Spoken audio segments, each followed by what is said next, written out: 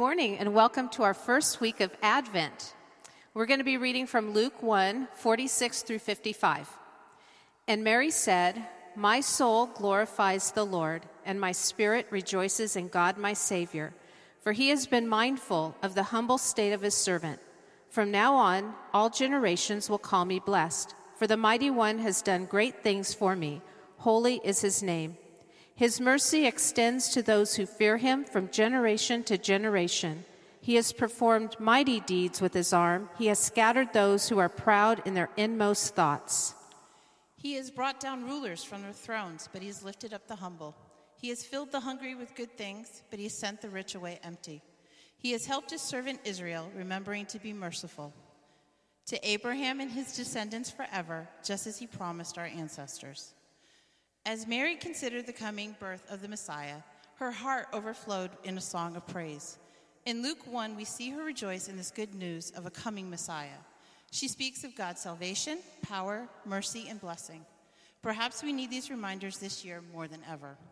Our theme for Advent this year is "The Weary World Rejoices." So on this first Sunday of Advent, we remember the hope and joy that God brings through the coming of his Son. Together we worship a God who came to rescue his people from sin and death through the work of Jesus. A God who came to humble the proud and lift up the lowly. We rejoice this morning with Mary, celebrating Jesus our Savior. Advent is not only a time of looking back to the coming of Christ, but forward to when he will come again. So in this season, we remain hopeful that Jesus our King will return and fix his broken world. Even though our world today is marked by death, loss, and turmoil, it will not be this way forever. So now we light our first Advent candle, which is representing the hope we have in Christ.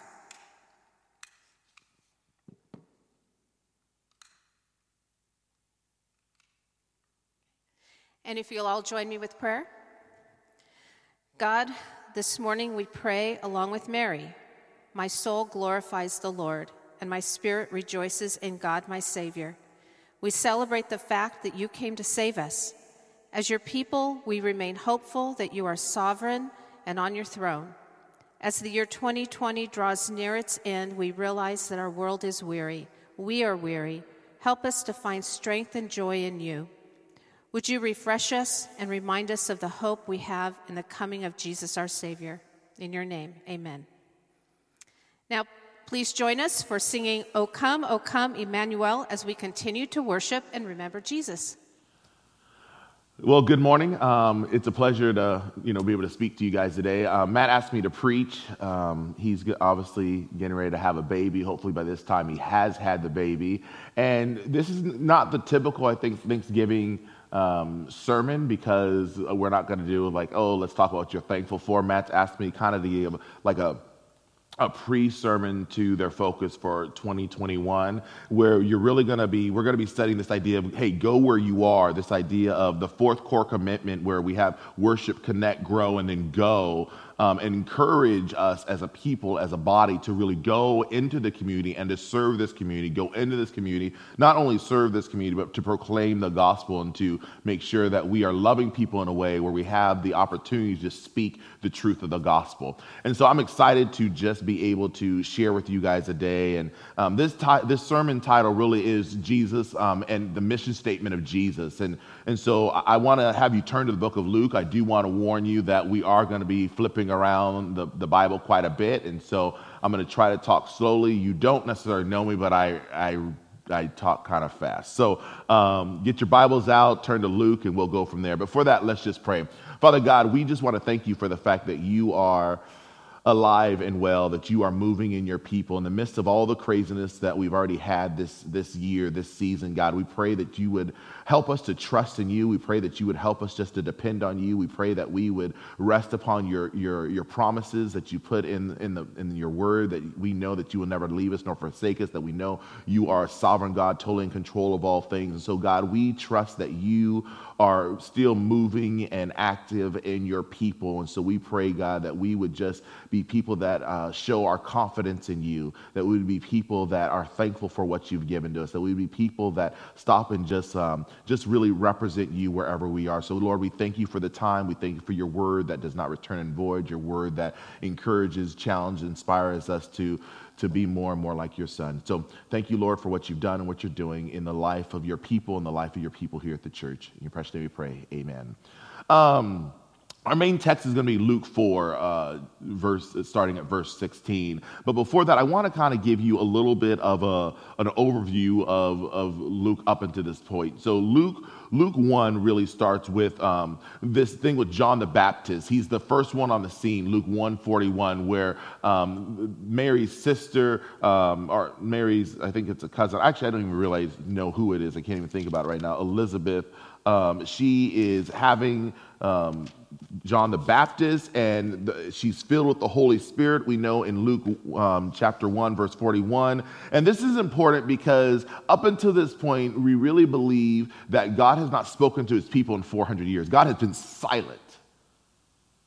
God has not said there's not been one prophet to come on the scene here.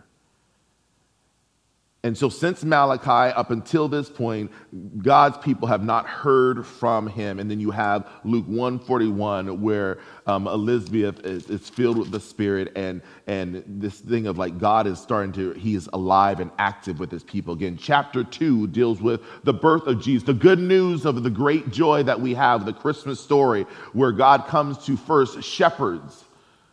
Now, why this is even important, I believe it's important because it deals with the first people to hear the message were these lowly shepherds, people who were not high on the social ladder, people who, well, frankly, they smelled all day long, right? They hung around sheep. It wasn't something like, oh, you're a shepherd. There wasn't a resume builder there. And then Luke 2:51 says when Jesus was in the temple and they were looking for him, but then it says when he went in subjection to his parents, and in Luke 2:52 it says, and Jesus grew and increased in wisdom and stature and favor with God and men. This is probably one of the most impactful sermons I heard in college, where I realized that Jesus had to learn to wait on the Lord's timing, that Jesus had to learn to wait on God the Father, that he had to grow in wisdom and stature. And so as a young man, that was important for me to hear, because I was really, man, I have to grow in wisdom and stature. I have to continue to wait upon the Lord in his timing. And then Luke 3, it deals with John the Baptist again, and he is preparing the way for Jesus. And it starts off with the genealogy, where most people you would say, oh yeah, Abraham, the Jewish people, Abraham. But this goes all the way back to Adam, saying that and how Jesus is the second Adam, that Jesus is what? The Savior of all mankind, the Savior of all humanity here.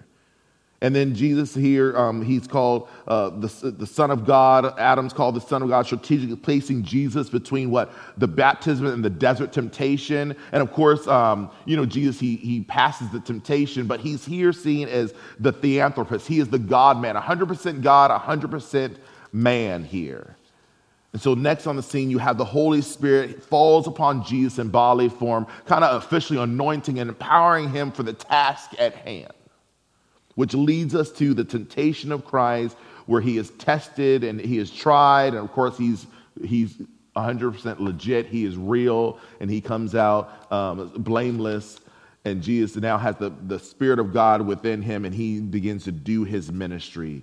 And it's now a public ministry that goes out and about. And this leads us really to our main text, where Jesus is now going to start his ministry. And this is what he says in Luke 4, chapter 16, verses 16 through 19. And he came to Nazareth, where he had been brought up, and as his custom, he went to the synagogue on the Sabbath day. And he stood up to read, and the scroll of the prophet Isaiah was given to him. And he unrolled the scroll and found the place where it was written, "The Spirit of the Lord is upon me, because he has anointed me and proclaimed good news to the poor. He has sent me to proclaim the liberty of the captives and recovering of sight to the blind, to set at liberty those who are oppressed, to proclaim the year of the Lord's favor. The Spirit of the Lord is upon me."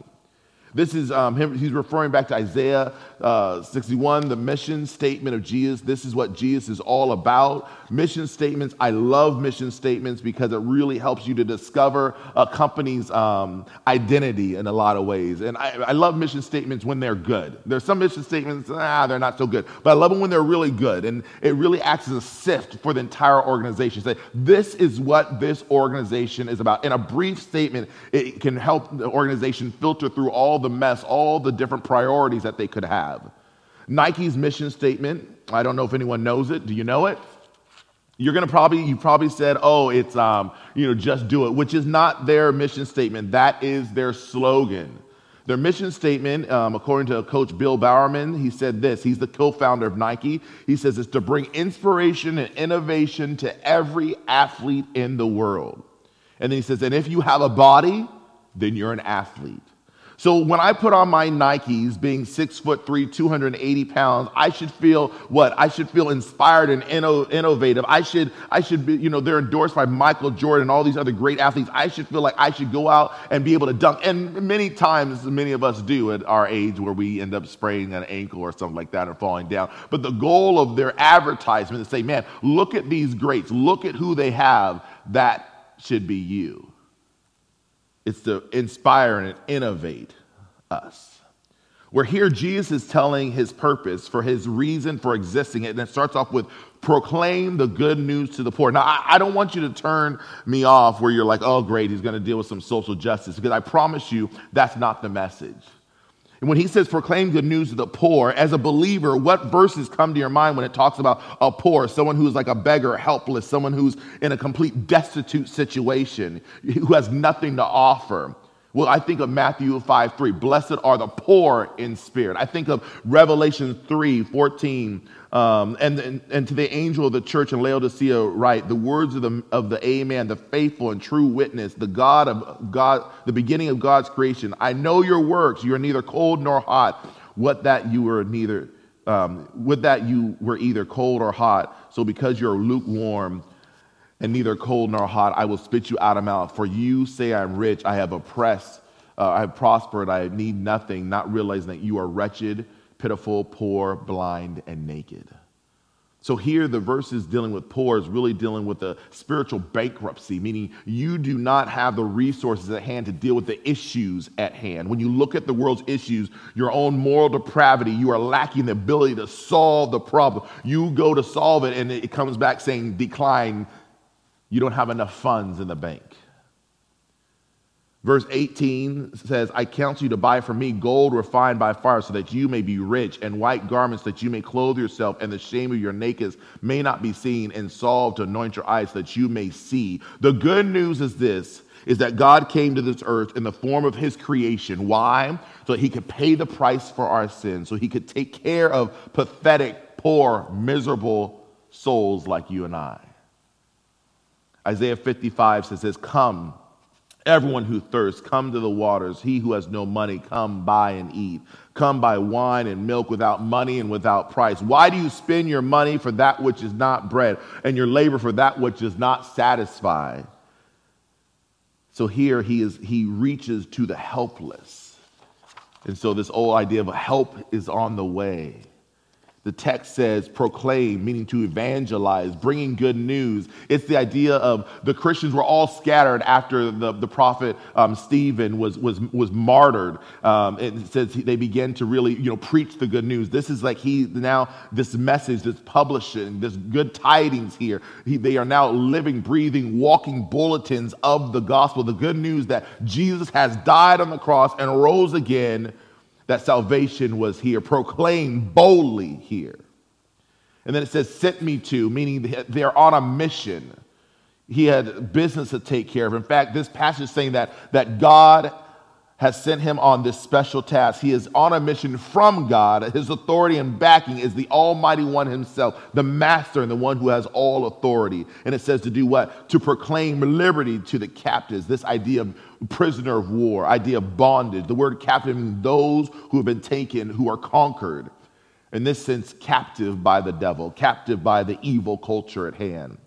It's the beauty of Colossians 1:13, where it says he has delivered us from the domain of darkness and transferred us into the kingdom of his beloved Son, in whom we have redemption, the forgiveness of sin, whom we have been bought back, the idea of redemption. This is Jesus as the great superhero. Do you see the gospel in this? Charles Wesley, I don't know if you know your church history. Charles Wesley's an old Methodist, church founder, really, and he's written a bunch of hymns.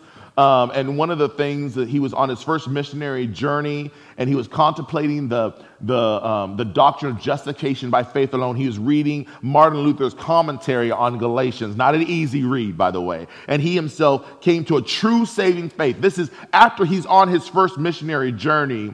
He's contemplating what it means to be saved by faith alone in Christ alone. And he writes this in an old hymn that we sing. Oh, for 1,000 tongues to sing my great Redeemer's praise, the glories of my God and King, the triumphs of his grace. Oh, for 1,000 tongues to sing, he breaks the power of canceled sin. He sets the prisoners free. His blood can make the foulest clean. His blood availed for me. He's caught up in this idea, and there's literally 25 verses of just what it means to be saved, what it means to be a child of God. And part of it is, man, he breaks the power of canceled sin. It's Romans 6 which says, you are dead to sin. Do you see the gospel and what's happening here? The text says, in recovering of sight to the blind, and this is what Paul is told in Acts 26, 17 through 18, delivering you from your people and from the Gentiles to whom I'm sending you, to open their eyes so that they may turn from darkness to light and the power of Satan to God, that they may receive forgiveness of sins and a place among those who are sanctified by faith in me. To set at liberty those who are oppressed. Oppressed mean what? You are broken in pieces, shattered and crushed, squashed by life's circumstances. Who can see no way out, and Christ comes and gives them freedom, forgiveness. He's talking about poor folks, prisoners, blind, and oppressed individuals. Do you see the gospel in this? In Luke 4, verse 20 says this, and he rolled up the scroll and gave it back to the attendant and sat down, and the eyes of all in the synagogue were fixed on him. And he began to say to them, today the scripture has been fulfilled in your hearing. And all spoke well of him and marveled at the gracious words that were coming from his mouth. And they said, is not this Joseph's son? You see, the people actually, they knew Jesus. And they could identify with Jesus. But something happens here where they begin to, in verse 28, they begin to trip off of what Jesus is now saying. Just 6 little verses later, and they're amazed. They went from being amazed from the hometown boy, the boy that they knew. And this is what they say in verse 28. When they heard these things, all in the synagogue were filled with wrath, and they rose up and drove him out of the town and brought him to the brow on the hill in which their town was built, so they could throw him down the cliff. They're getting ready to stone him. So they go from total amazement, marveling at the gracious words of Jesus, to absolute madness. They're literally, let's kill the hometown boy who they knew, who they never saw do anything wrong. They never heard him say anything wrong. This is the kid that they knew who was full of grace and truth and ministered in the temple, and all around great, humble guy. And within moments of awe and wonder, they go to complete and total epic rage. Why? It's what he said, isn't it? It's how he demonstrated the mission. It's how the gospels played out in their history that enraged them. It's when he says over in verse 23, and he said to them, doubtless you will quote from me this proverb, physician, heal yourself. What you have heard you did in Capernaum, do here in your hometown as well. And he said, truly I say to you, no prophet is acceptable in his hometown. But in truth I tell you, there are many widows in Israel in the days of Elijah, when the heavens were shut up 3 years and 6 months, and a great famine came over all the land. And Elijah was sent to none of them, but only to Zarephath in the land of Sidon, to a woman who was a widow. And there were many lepers in Israel in the time of the prophet Elisha, and of them was cleansed, but only Naaman the Syrian. And when they heard these things, all the synagogues were filled with wrath. Verse 29 says, and they rose up and drove him out of the town and brought him to the brow of the hill in which the town was built, to stone him. Now, I believe we have to proclaim the message of the cross, from the amazing story of creation, from Genesis to Revelations, and how God is working powerfully to rescue his people. Yet I also believe this passage shows us something very, very powerful about how we must demonstrate the gospel, that we must continue to display. So if we're going to go into a community, if we're going to go into Benicia and help people and tell them about who Jesus is, I think we have to be clear about the gospel and what the gospel then compels us to do, how the gospel transforms our lives so we can go out into a lost world. The message the crowd hated to hear was how God used the great prophets Elijah and Elisha to heal, cleanse, and save the Gentiles. In fact, it was done at their own expense because it says he passed by all of them and went to the land of Sodom. He was outside. Now, he could have said, hey, God, how he saved Lot out of Sodom and Gomorrah. He could have said, hey, remember Joseph and how he saved not only, the family, but the whole world. But he chose this one specifically. Jesus was simply reminding them of the goodness of God to the Gentiles. Elijah in 1 Kings 17 bypassed all the widows and helped the non-Abrahamic, non-Jewish widow. Elisha, 2 Kings 5, healed a Gentile leper. Jesus was showing the demonstration of God's love. The hometown crowd couldn't stand to hear the compassion of God to others. Jesus was showing how his love applied to the opposite of themselves. He had nothing to do with economic or social status. Why? Because we are made in the image of God. So how in the world are we dealing with racism when we know that we are all made in the image of God? How in the world could we ever have a past that would even say that, black people at one point were 3/5 of a person? It's ridiculous. So Christians have to stand up for truth. And we're asking this question, who is worthy of love? Who is your neighbor? You have two extremes in this passage. It's a helpless widow and a wealthy ruler plagued with leprosy. But the reality is that both are the opposite of the people he is talking to. Both are, you have a poor, you have the rich ruler. It's the opposite here. So the rest of Luke is really demonstrating Jesus' mission statement. It's like what you see in the story of the Good Samaritan. In Luke 10, 25 through 37. Who is the neighbor in this scene? Who are the hearers of the parable supposed to take what it means to love God with all that they are and their neighbors as themselves? They didn't have an issue with loving God with all their heart, soul, and mind. Because let's be real, how can you really evaluate whether I'm loving God with all that I am? So the question of who is my neighbor naturally comes up because now it's on display. My love for God is now on display because he said, hey, love God and love others. Well, in the parable, it's the one who you despise. It's the one you look down on. It's the one you hate. It's the opposite of you. The Spirit of the Lord has fallen on Jesus and he proclaims his mission statement saying, God loves the opposite of you. He loves you too. But he also loves the ones you don't seem to understand or get as long as they come on his terms. In spiritual poverty, recognizing their great need, he will do the rest. He ends the story with go and do likewise. So the question is, how are you loving your neighbor? Being a part of God's mission goes way beyond you just having great theology and doctrine or you coming to Sunday service. Our theology, our love for God must drive us to do hard, difficult things, to love with the love that only comes from God. I can say if your theology and doctrine doesn't force you to love others in this way, something is seriously, epically wrong with your doctrine. Jesus tells the hearers of this message to love the person that hates you.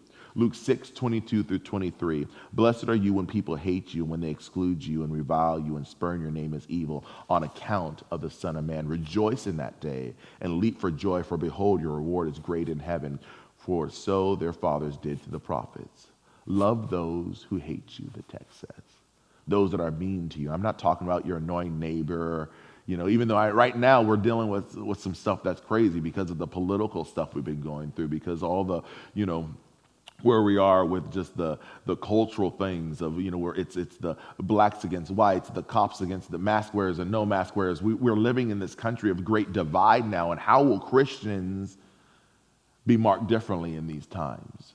It doesn't mean we don't have to, we obviously can think and we can have our own ideas and we can stand up for truth, and that truth may be opposite of what the world is saying, but how do we carry that out? I'm not talking about when you misunderstand your Christian brother or sister and you need to be reconciled and forgive one. I'm talking about the one who you can't really stand, or better yet, the one who can't stand you, who wants to see harm done to you. The passage here is dealing with your enemy here. This is the person that does not like you at all. The mission is further explained in Luke 6:27 when it says, "But I say to you who hear, love your enemies, do good to those who hate you, bless those who curse you, pray for those who abuse you. To the one who strikes you on the cheek, offer the other also. And from one who takes away your cloak, do not withhold your tunic either. Give to everyone who begs from you, and from one who takes away your goods, do not demand them back." Verse 31, "And as you wish that others would do to you, do so to them.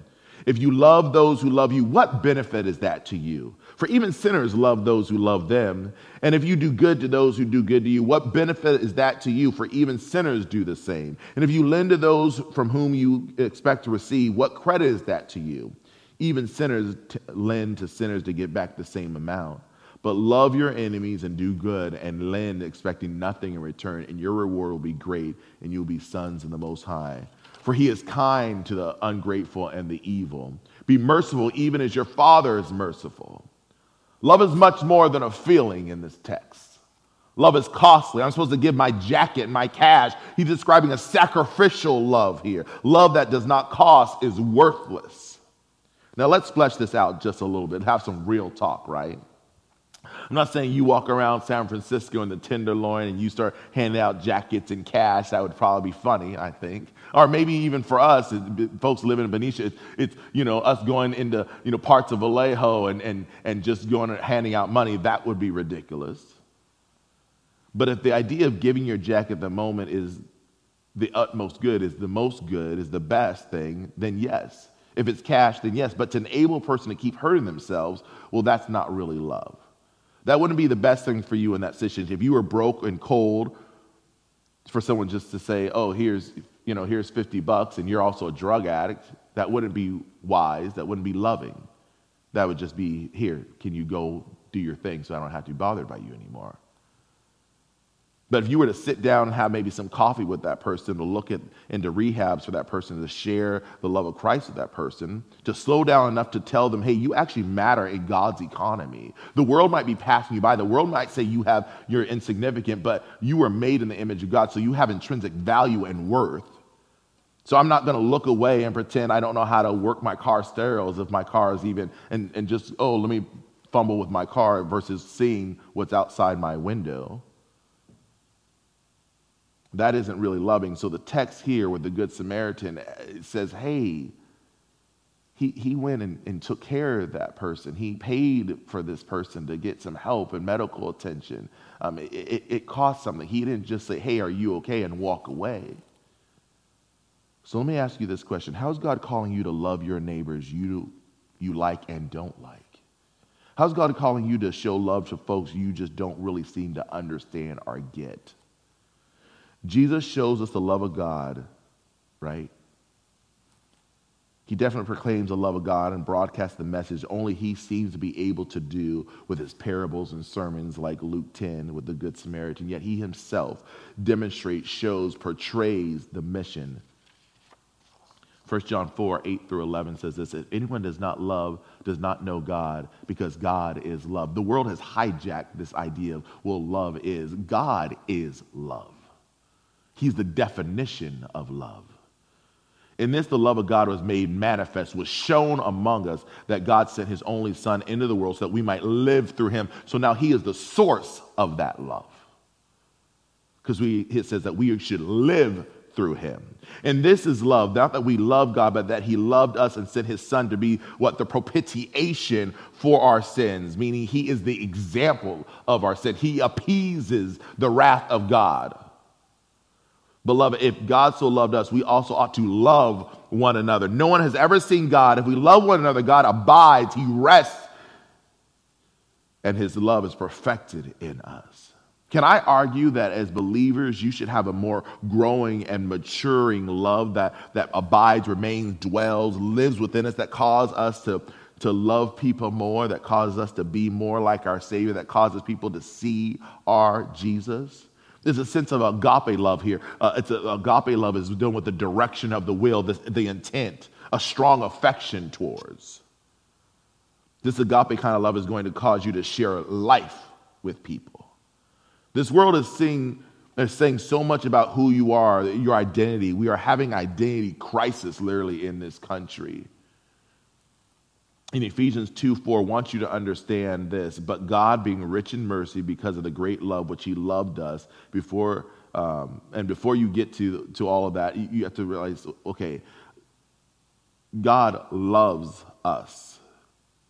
He is rich in mercy, and that seeks to start to define us. But before that, he says, I want you to understand why my love is so great for you, why you see it as so great. Because before that, verse 1 in chapter 2 of Ephesians says what? You were dead in your trespasses and sins. Verse 2 says, and once you walked on the course of this world, on the prince of the power of the air. Verse 3, among whom you all once lived in the passions of your flesh, carrying out the desires of the body and mankind, were by children, nature of wrath, like the rest of mankind. But then it says, but God, being rich in mercy, though you were an enemy of God, he loved you. So your identity before you came to know Christ was, you were a sinner just like everybody else. And God steps in and saves us.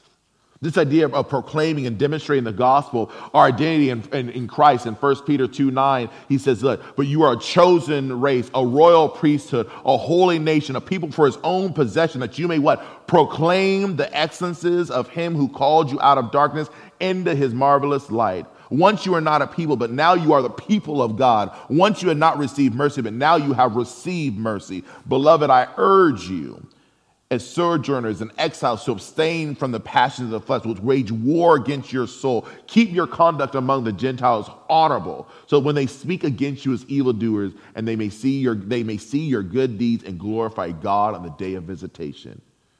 How can we love people like this? Well, do you understand mercy? Not getting what we deserve. If we believe we are people of God's mercy and we are not getting what we deserve, then we should be able to demonstrate God's mercy. Mercy is you're not getting what you deserve. When we understand we're all broken, we're all outside of Genesis 3, we are living in a fallen, sinful, sin-infested world. All the effects of sin run deeper in us than we will ever be able to put our mind around.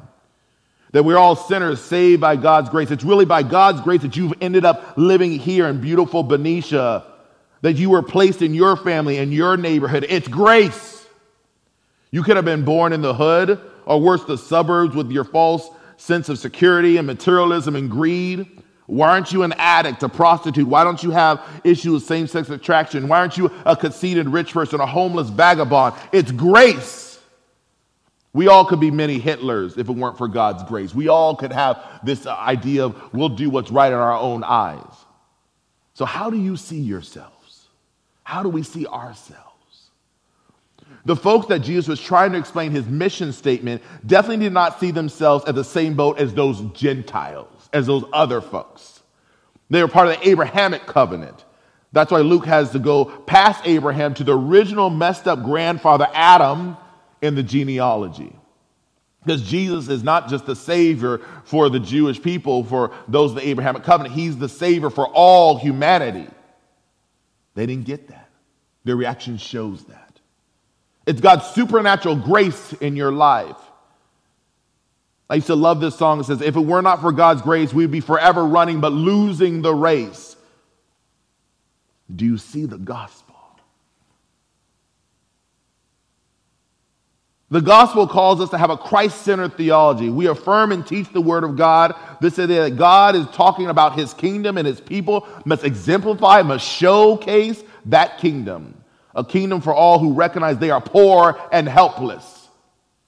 A love that transcends the classroom of thought and reason to practically meeting real needs. This goes way beyond helping out at some shelter during the holidays and you get your little pat on your back for your random acts of kindness. Do you value God's kingdom? Then live it out.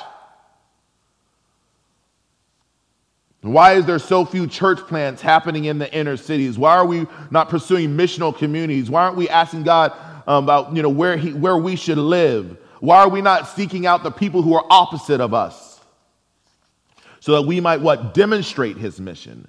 Why aren't we loving our neighbors, the folks who we see at the grocery store, our favorite Starbucks barista? This church has a thing of go. So the question is, Where is God sending you? How are you on mission right now? Why is that really true for us? Well, first it says your reward is great. When? Well, it'll be great in the kingdom, in heaven. Calls us sons of the Most High. God's kingdom in mind helps us to live in this world in its proper fashion, that we are just aliens and strangers, that this is not our home. That regardless of this election, we know who the King of Kings is. I remember being in the hood of Jacksonville where we lived for quite a few years, and we were in the hood there, and we were serving a community of folks that the need was pretty great. I think it was 60% of the kids didn't graduate high school. 34% of the community made $18,000 or less a year. 1 in 9 drove cars. It was just a dilapidated, old part of the city that, there were churches all around it, though. And they drove in to do their church, but they wouldn't go out into the community at all. And we lived in this new revitalized part of that area. So if you just went a mile up the road to where we were living, we had this amazing, beautiful 112-year-old home. It was like 32 square foot, 2 gorgeous balconies and 2 amazing porches, perfect for sipping some sweet tea in the South. It was absolutely gorgeous. And but the home, the area had tons of dilapidated homes that people were buying up and fixing up, and they were gentrifying the neighborhood, and which I'm not necessarily a fan of. But my friend, it was Thanksgiving, and we were at my house because I throw down a mean Thanksgiving, and so it was pretty legit. And we have dined sufficiently, and we have gorged ourselves, and we are now on a walk so we can come back and eat some more dessert, And we're looking around the neighborhood, and he's like, "Man, these homes are just beautiful. These homes are amazing." And he's like, "But man, you really just don't know who your neighbor would be here. You just don't know. I don't know if I want to live in this kind of neighborhood because I'm just not sure about the folks moving in." The funny thing is, he was a conservative person. So this was when Obama was president. So it was after the election. So you saw all the Obama signs, you saw rainbow flags, and he was just bothered by what he was seeing because he saw very little of himself reflected in that community. And I thought, well, I don't know who would live here besides what I'm seeing, but I will tell you who won't move here, and it seems to be people like you. A conservative Christian won't move here. And that's shocking to me because as a conservative evangelical Christian, God has called us to move into difficult places. And so his idea that this was going to hurt his idea of comfort. The Gospel Coalition recently posted this quote from Pastor Matt Chandler. It says this: "Comfort is the God of our generation. So suffering is seen as a problem to be solved and not a providence from God," meaning it's how God intervenes in the world, how he steps into the madness. Not something we are owed from this fallen, sin-infested world. It's God's gracious act of stepping into the madness on our behalf. I'm glad Jesus moved into my neighborhood and saw fit to love me.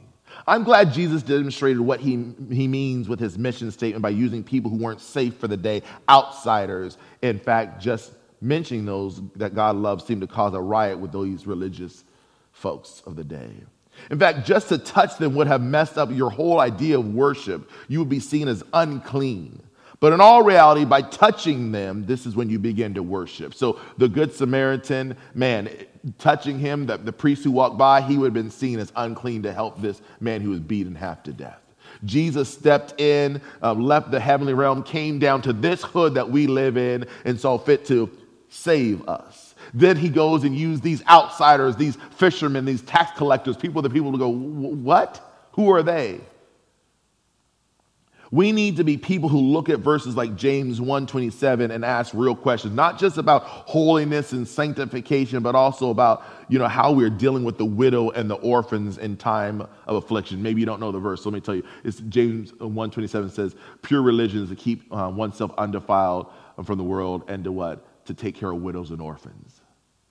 I think we live in a place where we want to talk about our holiness and maybe our sanctification, how we're set apart, but we don't then get to the nitty gritty of, well, God has also called in that holiness and in that, sanctification that we are going to love the least of these. We are going to love people. The mission is really holistic. It meets spiritual needs, yet it also meets physical needs. That's why God took care of the widow with Elijah and healed Naaman. And mission deals with every aspect of who you are. I pray that the days ahead, while we are reaching out to our neighbors, while we are in this now total lockdown to some degree again, that we will find ways to engage with our neighbors, that we will seek to love our neighbors. That you will love how Christ has called us to love. That you will see your own brokenness and the brokenness of this world and how God might be calling you, not the pastors of this church, but calling each and every single one of us to engage with it. Not out of a position of I can fix them, but because we have received mercy and grace from a loving God. Don't you wonder why James says pure religion is to visit widows and orphans in their afflictions and to keep ourselves undefiled? We get the undefiled part right, but the demonstration of the helpless and the defenseless, it showcases God's heart. It's joy for us to love when we keep eternity in mind. Luke 6 doesn't seem to be so foreign when we realize, man, that we are just strangers and aliens. The demonstration of the mission is being shown to us. We just happen to live in a day where it seems too many of us value safety, wealth, and so forth when we can't go to difficult places to proclaim his great message that saves us all. Therefore, it seems as if we have a gospel of the privileged. The incarnation is all we need as a demonstration of the mission of Jesus. If you think this is paradise, then you don't understand what heaven must be like. And Jesus left the heavenly realm, Philippians 2, and came down to be part of his creation, to save his creation.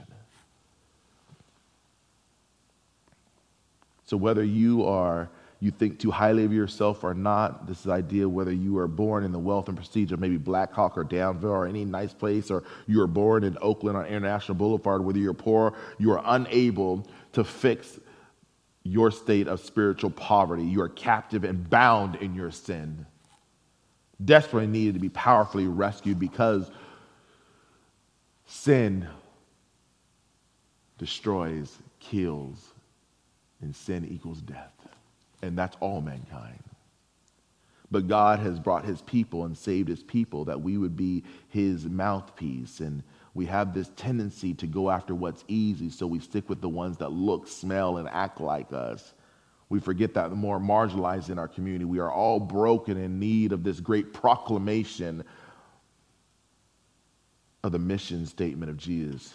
Now, don't get it twisted. I believe we need to care for the helpless and the unborn, but the gospel also tells me that I need to care for those that are still alive. We need to search our hearts to see if we are seeking to fulfill this mission. This idea that God is calling his church to be connected, to abide with him, to rest in him. That once we are connected with our Savior, then we should be growing in our love, character, and spiritual maturity. We need to grow, and once we grow, we need to go and impact the world for Jesus. So if you have a problem with going, maybe you need to look at, man, am I growing? If I have a problem with me growing, then I need to look at, am I planted in him? Luke is written with the premise of the gospel is for all. It crosses ethnic and social barriers. The Gentile is their opposite, like in Luke 10 with the neighbor. The principle is the same, and it ends with go and do likewise. Let's pray. Father God, we thank you for your saving grace in our lives. We thank you for the fact that you saw fit to come to rescue your people, not because of anything that we've done, but because you just saw fit to love your people. So we pray, God, that you would help us to be thankful for our salvation, be thankful for the fact that you came in the midst, and that your spirit is alive and well within your people, and your spirit is causing us to fight sin. Your spirit is promised to finish what it started within us. So God, we pray that this season would be a season marked with your people loving people in such a way where it transforms the city of Benicia, God, where our neighbors see that there's a difference in how we engage, how we talk, how we interact with them. That, God, you would bring revival as only you could do, God, that you would start with us in our homes, and it would then flesh out to the rest of the community around us. So, Lord, we thank you. In your precious name we pray. Amen.